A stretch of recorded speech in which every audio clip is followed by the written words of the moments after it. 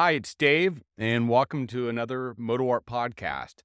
I figured this might be a great time to talk a little bit about my favorite plane tags. As you might have heard before, we've done a lot of them so far. Every 2 weeks now, we're introducing one commercial, one vintage, one whirlybird. But really, what are the one favorite ones that I enjoy? And look, I love it because all these planes tell such a great story. And some of my favorite stories, I'm just going to start with one of my favorites, is the Boeing 720. We found this Boeing 720 in El Mirage, California. And what's unique about it was it actually would belong to Ethiopian Airlines back in the 70s. And it was hijacked. Yeah, they had 5 bad guys run onto the plane, and one of them pulled out a grenade and threw it in the aisle. And one of the good guys picked it up and threw it in the back of the plane. All the good guys lived. All the bad guys didn't live. So after the hijacking, Raytheon bought it. And Raytheon incorporated part of the Star Wars program. And though we don't know a lot about it, they did put a big door on the side of it, and it did a lot of top secret missions for the Star Wars program, but still pretty cool, to learn about this history this plane had. So definitely one of my favorites. Another favorite I have is one that we did with the Mid-Atlantic Museum, and that is the P-61 Black Widow. Now, what's cool about this one is this was not an easy plane to get. The Mid-Atlantic Museum spent many years trying to pull this out of the jungle of New Guinea.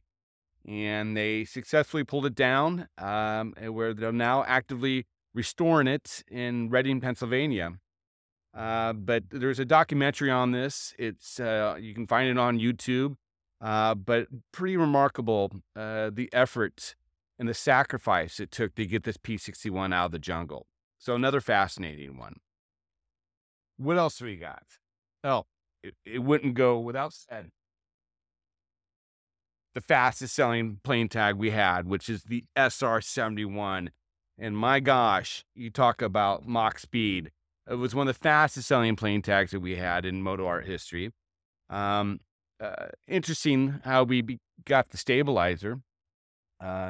The stabilizer was passed down through Skunk Works and somehow ended up at Torrance Airport, which is just right down the road from us, where it sat in this guy's hangar for years. And finally, they called and they said, "Hey, Moto Art, why don't you make a conference table out of this? How cool would it be to have an SR-71 conference table?"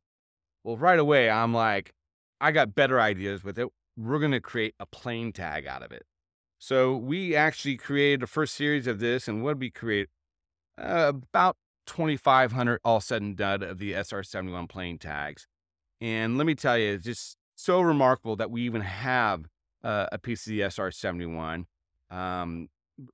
Definitely one of our most requested plane tags. So I'm very fond of this and very proud that we have it at the Moto Art plane tag collection. Another fun one we have, which is so off the wall, different than the other plane tags, is our Titan II missile. Now, how cool is this? An actual piece of the Titan II missile. Compliments from the Pima Air and Space Museum and their Titan II museum. The Pima was very grateful to give us a large section, a big enough section that we can actually produce 1,000 tags of the Titan II. This sold pretty quickly. We had 1,000 tags. It disappeared pretty quickly. But part of the deal that we had with the museum was we were going to give back to the museum. So we gave the museum some of the plane tags to sell. And they called and said, "This is crazy. Our phones are blowing up. You got to take these plane tags back. We're not set up to handle this type of volume on phone calls." So it's kind of cool. So they end up giving it back, the Titan II missile plane tags, to us. They said, "Look, you guys sell them and go ahead and donate the money back to the museum." Man, what a great idea. So we set up an auction and we took the last 20 Titan II missile tags that we had. and sold them on an auction. We donated all the money back to the Pima Air and Space Museum. And believe it or not, they were all selling for over $1,000 a piece. So pretty remarkable. I think we first sold them for about 70, 80 bucks, and we were getting almost $1,000 a piece. All of it donated to the Pima Air and Space. So it was really for a good cause. And one of the last, or the last, is actually kind of grouped together in multiple tags, is our work with Delta Airlines. We came out with the Delta MD-88 tag when they retired all their MD-88s. This was a fantastic program that we set up. Delta, it was a client of MotoArt, so it wasn't a new relationship. We were doing work for the Delta One clubs, a lot of arenas and stadiums that you'll have the Delta clubs. We'll see some MotoArt pieces there. So we had a great relationship established with Delta. When they retired the MD-88, we partnered together, and what we decided to do is we're going to give 13% of every tag sold goes back to the Delta Care Fund, which is the family fund for the Delta family. And just in a very short time, we've raised tens and tens of thousands of dollars for the program, and we're very proud of that. So now what we're doing is we're documenting a lot of the Delta retired fleet. We got a 757, 767, L1011. We have coming up a DC-8. We have a 727. Lots of fun stuff with Delta.